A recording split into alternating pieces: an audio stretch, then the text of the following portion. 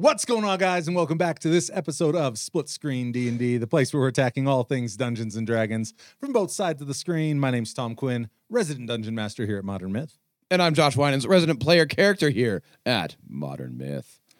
And we're going to get right into this one. Ooh, what are we talking about? I was giving it a little bit of thought, and I think this lands pretty firmly in the DM space, Okay. but I was really curious to hear the player perspective on this. Sacred information that as a DM you should never let cross the screen. Gotcha. Whether that be narrative, thematic, mechanical, whatever it is. But that information that really is likely to detract from the player experience and may create headaches for you as a DM if you're allowing it to permeate that barrier. Yeah. And so I'll be curious to hear the player perspective. But first, shut your face, because hey, lovely people out there on the internet. Ruxful. I know. Hey, man, we just keep growing. We're like the mighty tortoise or the turtle, depending on which story you read, and slowly moving onwards. And we just keep getting more and more subscribers, more and more views. Thank you guys so much for everything you're doing down there. Comments is always fire. So guys, thank you so much. But hey, don't get lazy on us now. If you haven't subscribed yet, please do like this video like a boss. Leave a comment about how we're wearing basically the same shirt. And this is totally unplanned. This was not planned. I'm really sorry. Not planned. If you're watching this, you're And probably if it had been planned, we definitely would have ended up with a nice 3-inch square, not a 2.5-inch mine's square. fine. Mine's far superior. And if you were in person, you'd see how different. Drop it in the comments. Yeah, whose shirt, although almost identical, who wears it better? I I got this one for sure, man. Okay, we'll see. But comments, sharing with your friends and coworkers and other D&D-ophiles, that'd be awesome. And if you want to support us directly, check us out at patreon.com/modmyth. But Man, I'm getting there, man. He sounds like a gosh darn professional. I guess if we get paid, which we do have Patreon, so I guess I am technically. You are technically a professional. So you sound it. You sound it. Thank you. So hey, let's jump right back in though. Yeah, let's get into this. And I think probably many DMs have given this topic thought already. They have already sussed out, because I don't think it's a black and white. I mean, I think every that was my first point. Different tables are going to engage and want to engage with a different breadth of information passing through that barrier. I don't know that it's something that a lot of players have given thought to with regard to, man, I'd really love to know XYZ, or oh man, he told me XYZ and it really kind of screwed up. Like it screwed up whether it be the immersion or the illusion, if you want to call whatever you want to call it. To some extent, I would equate this topic to magic, like street magic or stand up magic, or whatever. Right. That it's amazing when you don't know what's going on behind the scenes, and it maybe starts to lose some of that flair. So can you take me through the player perspective? I don't know. Well, for starters, prior to this conversation, how much thought is that? I mean, is it a topic that you have given much consideration to, or do you think many players have? I don't know about many players. I'm an oddball. But for me personally, actually, I have. And you mentioned table to table is going to be different, and player to player is very different. For me personally, I like knowing how games work. I want to know the number that is applied to an attack and the multiplier that's applied when you get bonuses. I like knowing that stuff. I like you mentioned magic. I like knowing how the tricks work. For me, it doesn't detract from the amazing thing that's been created. Actually, it's many times I can gain more further appreciation for what that is. But that is me. I could definitely see for some people that, you lift the veil and it destroys the magic of the world. So I would say I would go player by player. Yeah, I would guess too that the latter description you gave probably applies to more players, the majority of players. I would say so. Yeah, like I said, I'm sure there's a spread of opinions on this on the player side. But that would be my guess, and I think that's for the same reason that I think probably a lot of DMs have considered how guarded or not they should be with that information, Yeah. because your average player may be detracting more than it's adding Yeah. to the experience. And I So- definitely say go that route. And if you happen to have a me at your table, if I'm really like, hey, I really want to know what happened, don't just divulge everything at the table. Take me aside, talk to me, because don't want to do anything that takes away from other people's enjoyment. Right. Well, and I think you've even touched a number of times that since we've started this segment, we dip into spaces that probably wouldn't be general table talk Yes. from the DM perspective. And I absolutely love it. So now with that said, I know you said there's not much information that you would say you're basically bring it on. Right. Can you think of any information, like something where you go, if I knew XYZ, it wouldn't, it wouldn't feel as good as not knowing? Yeah. So, and again, I'm an extreme where I kind of like knowing everything. Some things that would still really bother me. And I know you don't do this, but let's say you fudged a I should dice start. roll. Oh, Yeah. well, maybe not. Yeah, fudge a dice roll to like save my life, kind of a thing. Like, oh shoot, I don't want him dying. I'll change the number. If I learn later that you changed the number, I will constantly question whether I should be alive or not. And it'll be really hard for me to be like, well, who cares about my character anymore? Yeah. Well, and I think that's probably the entire argument against fudging dice rolls, and the Right. further argument against rolling secretly. Yeah. There's plenty of people who stand by the position, and I think there's a very solid argument for don't allow there to be any doubt in your players' minds about what you're doing with your dice behind the screen. But that's a table by table decision. So if you do decide like, hey, I roll secretly, I'm going to fudge a dice roll, I would very strongly don't let your players know, because I think that could be very damaging. So that might be definitely. Now, I didn't really anticipate the conversation going here, but we've stumbled into a really let's go there, a baby. really particularly interesting space. Is the fact that there are regular conversations about should you fudge or should you not. But simultaneously, the fact that no players want to know if their DM's fudging, puts it in a really weird space of like, I think some subset of players, like I mean, I don't know what the numbers are, the hard and fast numbers we're are, guessing here. but some players must understand that their DM is fudging rolls. I mean, like, it's a common enough conversation. Yeah. And so is it just a matter of like just keep lying to me, I'll believe you. Like I'm happy to believe. I mean, my feelings about dice rolls. Well, and I was about to say, until we had these conversations, I truly thought there were times you fudged dice rolls.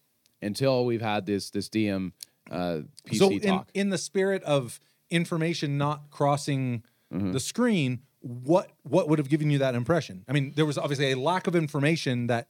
Oh, the dice roll, the way the dice will roll, but there are times like there's no way. It's like, come on, like it just felt so unbelievable. Yeah. Now, obviously, the dice roll the way the dice roll, and we have no control over that. But in the moment, I was like, that feels weird. Yeah. Well, I will definitely say there have been moments where either in too good a fashion, like the dice rolls laid out kind of too articulated arc of tension when it needed to be. Yeah.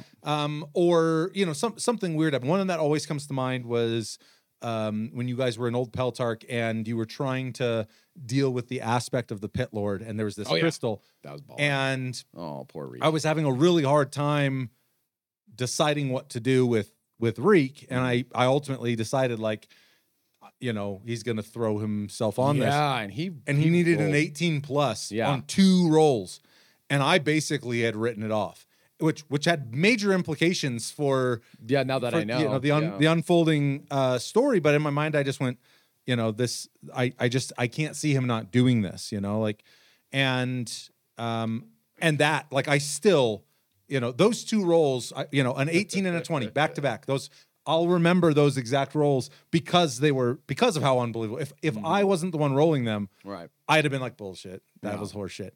So I completely get that. But so that's interesting because I guess I didn't realize that. But Yeah, and I have a whole laundry list of those kind of things. But I would say that's my number one. But kind of curious, well, where do you lie as a DM? Like, in general, the interesting thing is, and what's funny is because it's pretty rare we lock horns on things because generally I don't think the things we disagree about conflict with one another in terms of our experience at the table. We found that even when we think we conflict, it's like, oh, we just don't understand each other's argument. Once we understand, we can usually come to or like for instance, bards are trash, but I'm not a player, so you can play bards alone, man. No.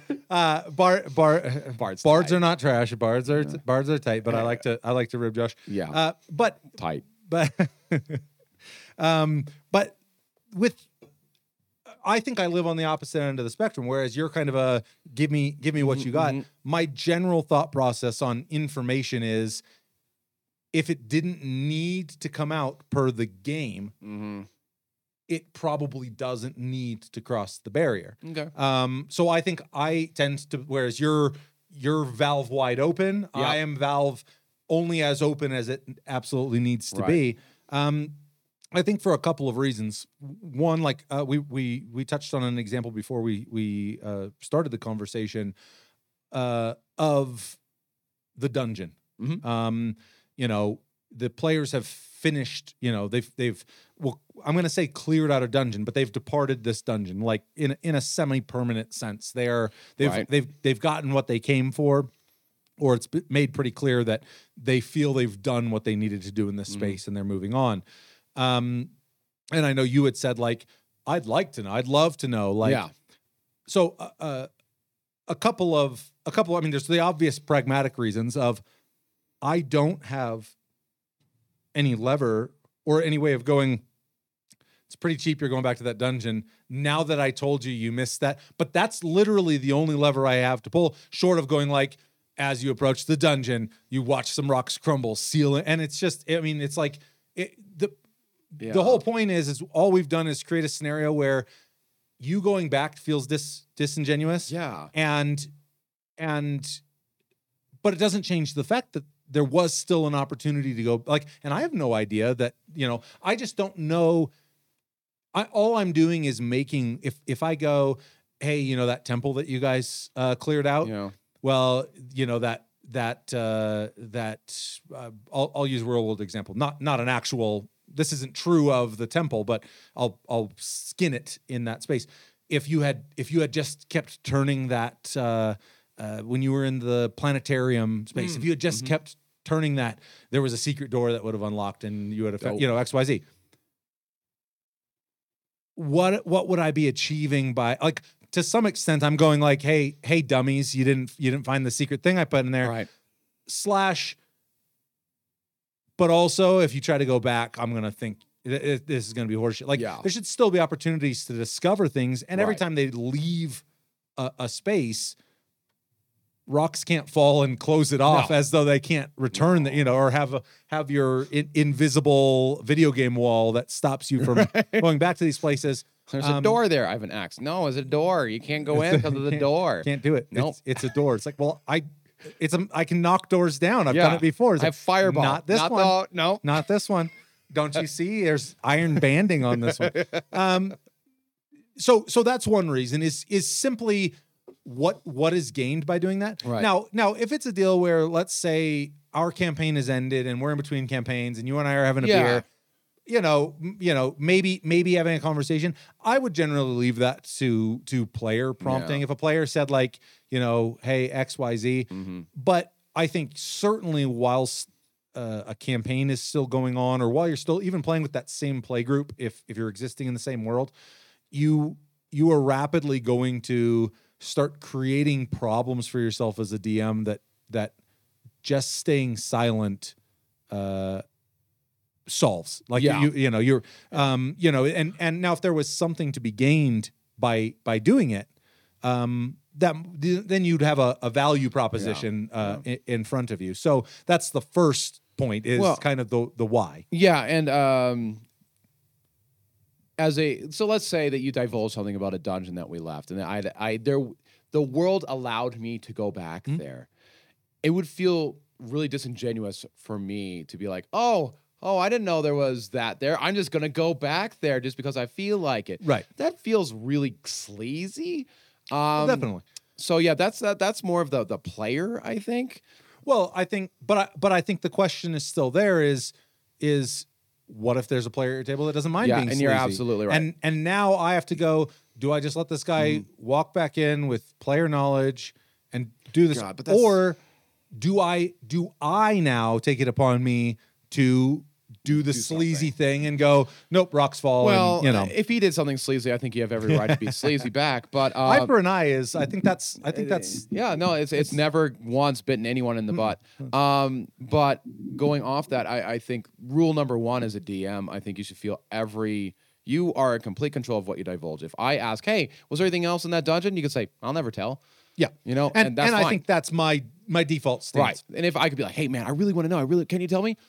Who cares what pressure I'm putting on the DM? Yeah, you could be like, sorry, dude, you could literally put my feet to the coals, and I'm going to tell you to go F yourself.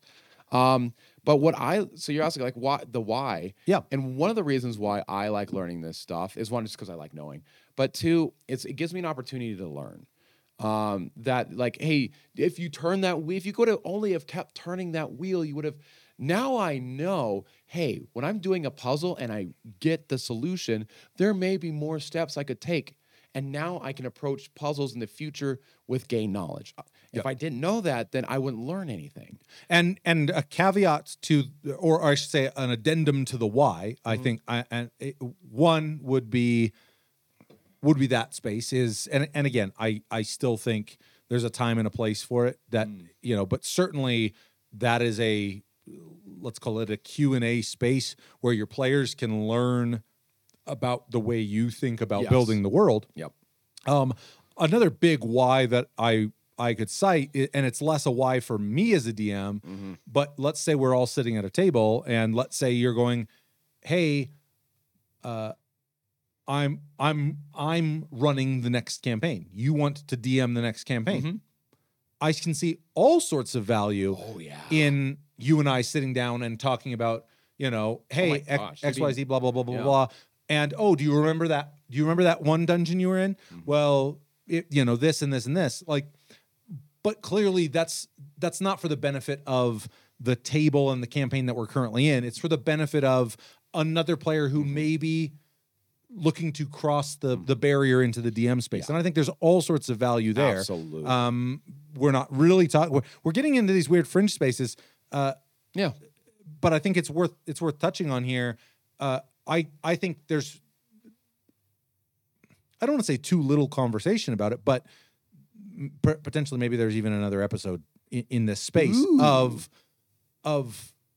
what can be done to foster other DMs out of the player. Ooh, that's a population. Great subject to talk about. And so I think we're brushing up against that here. Yeah. I would have no problem if you and I are sitting down kind of for academic purposes. Yes. Divulging anything so long as I didn't feel it was going to be the detriment of what we're currently doing. Yeah, because in that you're a resource and your help. Yeah, no, 100% agree with that. So that would definitely be a big one. Now I know you really get a lot out of the mechanical side. Love that shit. But something I would be really curious about is, I think even though you have a pretty solid indication, more or less we're kind of working off of what I'll call visual cues for the health of your enemies. Well, your guys' health as well. I'd prefer, I don't have a hard and fast, if you guys are going around the table, after a fight, licking your wounds and you're like, hey, how you guys doing? If someone goes like, I got this shit kicked out of me, I got 10 hit points left. Right. I don't mind that too much. I would prefer that information be expressed more organically than more mechanically, but amongst players.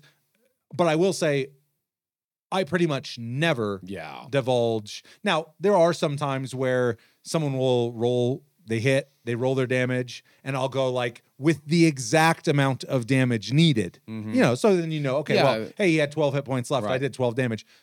just because it's kind of fun, like when you hit it dead on. Right. But I'm a big proponent of not going a 38 hit point XYZ, Right. or even you hit him dealing X amount of damage. Right. He's down to XYZ. Right. Again, I much prefer that to be communicated narratively. Right. So something I'd just be curious about on your end, a less or a more distilled stream of information would be precisely that, where you go, oh, that spider's got XYZ hit points. This is would that detract from your experience dealing with imperfect information, which frankly is what that situation would be. You would never know how close something is to being dead, right? Or how much more fight they have in them. Right. I like the vagueness in this instance, which is weird because I know I'm countering what I said earlier, like knowing everything. But there's it's almost a fun game you play. Like, okay, how let's say I knock a creature down and he's near death. Okay, he's near death. Do I want to start, like, I want to conserve my powers, right? So do I go, like, it's a risk and reward game you start playing. Right, Like, I want to make sure I kill it, but I don't want to go use all my powers. So it's almost like a mini game, like, of rationing your powers. Yeah. And which it feels organic in the way that you do it. Now, if I knew, like, 17 hit points, okay, well, I do a 1d6 plus 5 plus a 2d8. I could start playing that game. But...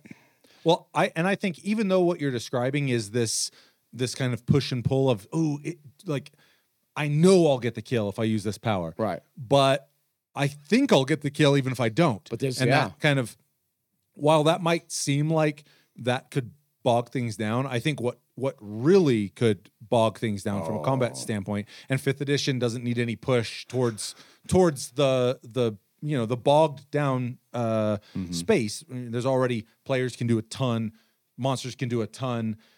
But I think if you were dealing with perfect information, it would be a deal where you would literally go, well, let's see, this plus this plus this plus this. Okay, definitely if I use this ability, I'll kill this monster. Right. Let's see, but if I use this, right, and this, have 5 minutes tick by. Yeah. And it's like, okay, well, yeah, it might be you might come down within a hit point or two. Yep. And any sane player is going to use all the information at their disposal to make the best decision possible. Right. And I think that will kind of be the fulcrum of a lot of what I have to say is, if you're giving players enough information that they can put the situation under a microscope because they have that much resolution, that's what they're probably going to do. Yeah, absolutely. And that's not good for pacing. That's not good for role play. It's not good for there are many ways that can be detrimental. Right. Is all I'll say. So I was curious where you stood, because I knew that you do like more information. I do. Yeah. So I'm actually, believe it or not, I'm pretty aligned with you on that. And as far as like knowing my fellow players' hit points, I'm trying to remember. I think we are pretty good about being like, hey, I'm bloodied. Hey, I'm near death. And that's about as far as we go in. I might be wrong though. It slips on some occasion. Like I said, I mean, that's, as far as I'm concerned, that's really between you guys. But that fits narratively, especially because healing, the way it works in 5e, which is a whole nother rant you could go on about how healing works. I can't believe we haven't touched on just a whole episode on healing. It's a big topic, but pick any class race combo and you can do it. So it's not true. But it's tongue in cheek, but it's damn close. Yeah. I think actually Wizard was one of the ones he couldn't. I think they added something to Wizard, so they have healing now. But and then what? Hey, do you heal only when they go down to 0 hit points? So you just keep bringing them back up, or do you? So that's a whole. This topic. is an interesting tangent, but the most optimized thing you can do is let them die. You know what? Or let them drop to 0. I heard someone give a really good counter to that. I really liked if you do come back, you have a point of exhaustion. Oh, 100%. Yeah. I think there are things you should be doing to actively counter that, because if you've got 2 hit points left, you go to 0, whether you get hit for 50 damage or 2 damage, you know. And from a role-playing standpoint, and you're like, no, help me, I'm near death. No, not helping you yet, bud. Don't worry. Stuff those entrails back into your cavity and Yeah. I'll get with you in just a minute. Yeah, exactly. No, I think so. Anyways, I got in the weeds there a little yeah, bit, but as we do. But I actually I mean I think healing is a great place, and obviously it's entirely incumbent upon players. But I think that exact same push and pull you're talking about with fighting enemies should be occurring as a healer. Now I think some of the weight of that has diminished because healing isn't near as hard to come by as it once was. But imagine if you knew that over the course of, let's say, a day, let's say we're talking 5 to 7 encounters. That's kind of the prescribed structure. Let's just say it was written in stone. You're going to have 7 encounters ahead of you. You're halfway through your day, and you look around and you kind of go, man, my team's pretty beat up. But you can't know precisely how beat up. As the healer, you go like, well, I've got 3 more instances of healing. Is now the time? And that is now the time, I think, is always a more interesting question than I definitively know the answer and now is or isn't the time. Well, and then in not in combat, if you're out of combat, you can always ask, be like, hey, fellow compatriots, how we looking? Do we need to top up? And so that's but easily. I guess my point being, and again, this is it doesn't bother me all that much, but I much prefer to hear someone say, I got the absolute shit kicked out of me, and maybe describe like I've got lacerations. Right. Literally you can see the spattering of blood running onto the ground as I'm like nursing a serious wound.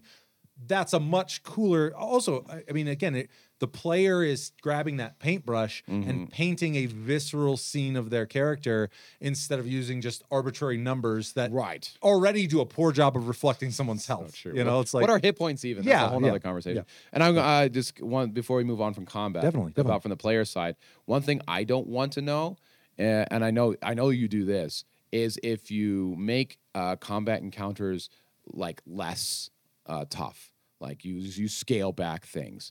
You're talking about in real time? Yes. Or you're talking about knowing the challenge of a encounter as you walk in? That's homebrewing, which I'm totally fine with. Got 0 problems. But like let's say we're fighting something and so like, oh my God, that dragon rolled 2 crits in a row. Okay, if I don't do something, it's guaranteed they're going to die. Not fudging dice rolls, but saying like, hey, that breath attack isn't coming back for a while. Yeah, and I guess I would further clarify that point, specifically the way you set up. If that dragon rolled 2 crits, I am disinclined to do anything about it because the dice determined the potency of that. Now, if I've created a dragon, kind of like you said, where I've gone like, you know what, this creature, I really like it, but I wish the breath weapon was more like this, and I've modified that creature, or maybe I've homebrewed it from the ground up. And then turn 1 goes off, and all I did was, I rolled just normal, okay, I rolled a hit, rolled a miss, rolled whatever. Right. And I just went like, holy crap. Like I effectively in that space, and I still agree, if you have to do this, don't let your players know you're doing it. But I do think probably an important clarification is, as far as I'm concerned, the only time that I should be modifying an encounter's difficulty is if I built a bad encounter.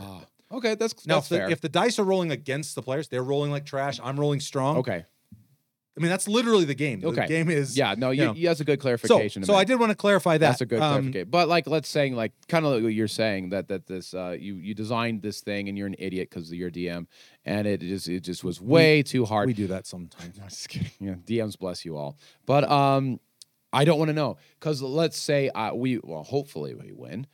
If you're like, man, you guys are lucky that I changed that. Oh, yeah. Cheapened my victory a whole bunch. That's probably the worst phrasing. I know, right? You guys are so lucky that none of the rules even matter. God. And there's pretty much no way, given what I'm about to say, that you could ever die, ever. Yeah, get down from your throne, DM. Come on now. No, 100%. And like I said, reaching a little outside the bounds of this conversation. And this is the 3rd time doing this. I know we're ping-ponging around. Yeah. But we are touching on, and again, I think really important clarification. I think there are people out there who think that it's your job to modify an encounter based on how well or poorly it's going for the players. That's okay. Yep. And I think while at face value that may be true, the root of that should be, I designed a really bad encounter. This is an unwinnable encounter because I designed it poorly. Right. Or this, and frankly, I don't think the other direction. But even still, it might be a deal where it's like,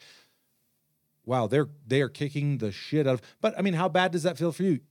No. Each player rolled a crit on their very first attack, And and they're mopping up, and I go like, you're gonna roll crits on my monsters? Well, they're all gonna get a lot tougher. Right. Like that sucks. And then the Like, reinforcements show up. Yeah. Well, actually, So that's- so both directions, but I think if it becomes apparent that you've designed an encounter poorly, it's incumbent upon you. Like nothing feels worse to players than them dying to a bad encounter. Yeah. So Yeah. So for sure. yeah, but I'm glad that you touched on that from the combat side, and I think a lot of this actually kind of fist bumps the conversation we were having about illusion of choice to some extent, because some of what we're talking about is kind of in that vein on the DM side, and I think, as was repeated many times in that episode, is like, this is one of the most fragile, dangerous tools that you can wield, because if one time your players become aware of this, it can damage. you literally have lost all ability. You have sold your trust for the sake of, even if you're in good faith repairing an encounter that was bad. You know, that whatever this was, shit, I shouldn't have put 8 trolls in this encounter. Like that Level 1. You know, that was too many trolls. Right. You know, and you know, it's like that. Some of that just comes with experience. But I think, especially as a new DM, you know, you don't want to be the DM who your players are dying so you can learn to DM better. Like, you know what I mean? Right, Like right. it's so that's Yeah. I guess anything else on kind of the mechanical side with regard to? Actually, no. My next point, I'll bring up, unless you want to. No, I'd love to the hear. exploration side of things. So, Okay. I understand that you're the world builder and its architect, and you take a lot of pride in your creations, as you should. But I think it's really, really bad if the DM drops hints that the player has not earned. Yes. I'm glad you got in this space, because this is probably, I mean, this should have been my point number 1, probably. It really should have, because well, keep going, but yes, I want to. I want to. That should echo resoundingly through the rest of the episode. Just hearing myself talk during this episode, it sounds like what I'm pretty much trying to say is, like, if the information you're giving is taking away from us feeling accomplishments, because that's what I think a lot of the dangers are, then that's the big danger, and that's where it comes in here. That if you're like, man, I just don't know how to do this puzzle. Hey guys, there is that symbol that's glowing over there. Right. You're like, no. Then if we solve that puzzle, which we'll probably do at this point, we didn't solve it. Right. You solved it. Yeah, I might as well have just gone, there's a puzzle, here's the exact instructions for how to do it. If I'm going to drip feed you the instructions, if you run into hard times. And I will say, that can be challenging sometimes as a DM, because, I mean, there are many a meme of, like, you know, the DM kind of feeling shitty because he slipped a third grader riddle into their campaign, and the party is like stressing out because they, you know. Well, that's where the dice rolls and skills can help you out a little bit. So that's where you can earn them. Like, how do you earn some hints? Okay, maybe you can, like, if you can't solve a puzzle, maybe someone in town might have a hint. Or I rolled a baller investigation, and because I rolled a baller investigation, I noticed one of the glyphs is glowing more than the others. Right. Then I have earned it, and then it's not a big deal. And I particularly like the example you gave of maybe someone in town knows something, because you can have 5 players standing around the obelisk that they're trying to solve, staring at it, going like, "What are we missing here, guys? Yeah. What are we missing here, guys?" And again, as a DM, sitting there and going like, "Man, I thought this was going to be like a 15-minute thing, right, you know, right, like cakewalk." And I mean, and there are other times where you're like, "Man, I thought that was going to be like the better part of a session, and they just smoked it." It's Right. you just don't know, Right. But I love the idea of staring at this thing, interacting with this thing is one approach to solving this puzzle. You know, I like that. I mean, going in, like you said, asking NPCs if there's, you know, like, potentially something could be gleaned through more lore about the area. Yeah. Just leaving. I mean, it may not be detrimental to like leaving and going like, you know what? We know we can go do X, Y, Z. Let's be thinking about this. Right. But let's, I mean, like, Yeah. there's just, and you said robbing of satisfaction, information that robs satisfaction. I would say the biggest reason it robs satisfaction is because it robs agency. Like even if I'm not telling you what you have to do or where you have to go, if I go, you're moving as you move up the valley, you could see the top of the windswept peak, the glisten of snow blowing off of it. Off to your right, you can see kind of a small shadowy opening, not even large enough for a man upright to fit through, some sort of cave or cavern. And the party goes like,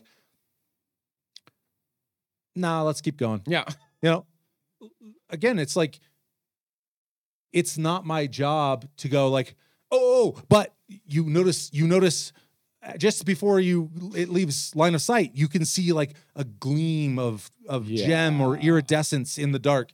And then I sit back and kind of go like, they're gonna bite that? Like how much bigger a chili dog do I need to put in that fucking cave? And the fact of the matter is I think it's only natural for there to be times where you as a DM, just like any of the players, you'll be excited about things at the table. And sometimes those are things the players don't touch. They don't want to touch. They've got no interest in. Yeah. And an unwarranted solicitation through information, I think is the hallmark of a DM who is desperate for you to go somewhere. Right. And it's not so different from what we were talking about like, hey, I told you about the thing that was still in that dungeon. Well, it feels sleazy for you to go back and get it. Yeah. It also feels sleazy if I've sold you on going somewhere that you weren't going to go with your own agency. It's the equivalent of me going like, how can I be mad that you go back into that dungeon and go find that secret room I told you about? Right. In confidence, like this was player knowledge, when I give you the pitch for this entry, it's this unassuming, hole, and I'm going like, oh well, it's an unassuming hole. Of course, they got to check that out, Right? I mean, especially you, unassuming holes is kind of it's your jam. It is Tuesday, but if you don't bite on that, and it's like, no, we've got a job to do. Let's keep going. Yeah. And then I throw that little extra bit in. I throw a little extra, and now you're going like, he really wants us to go into that cave, Fine, and now DM. you're in a spot where, if you go, it feels like it wasn't your choice. Because, I mean, even though it still was, but literally I went like, hey, you notice a trail of Reese's Pieces. I know. running in there. And, just to some extent, I think anything you accomplish in that space is not going to feel like a moment of discovery or exploration. No. It's going to feel like the DM has put something in here that he's really excited about. It turned into a cutscene rather than exploration. Yeah. And quite frankly, that's not what you're there to do as a DM. Your job is to put interesting things for them to explore, but your job is not to point at any one of them. It's to literally go in any direction you want to travel. I will make sure something there is interesting there for you to find. Right.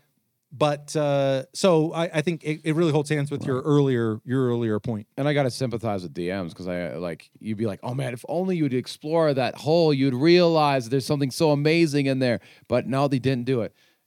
So I do sympathize with that. But I was just thinking, it's like, well, an easy workaround is like, okay, they chose not to go in that hole. I'm going to take that, whatever that was, and put it in the recycle bin, and it's going to come up later. Yeah, 100%. And that really ties into kind of my first point was the why, like why introduce potential problems by disseminating information that doesn't need to be disseminated. The follow-up to that is, if I go, what was down that, if you had gone right instead of left, it was down that passage, blah, blah, blah, blah, blah. Here's this whole deal.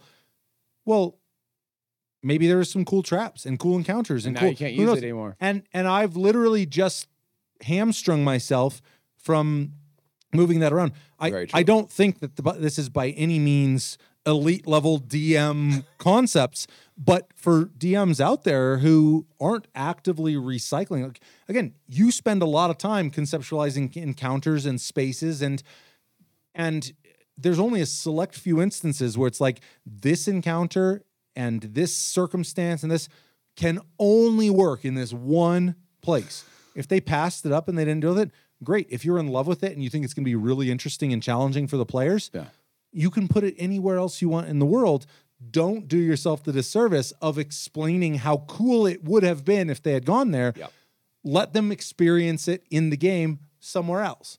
And more often than not, like I said, I think for DMs out there, I'm sure many people listening right now are like, yeah, I do that all the time. But if anyone isn't, start doing it. It's like, I mean, you in terms of prep, you know, being able to take sometimes entire dungeons. You literally you've laid out an entire dungeon and they didn't want to go into that cave. Right.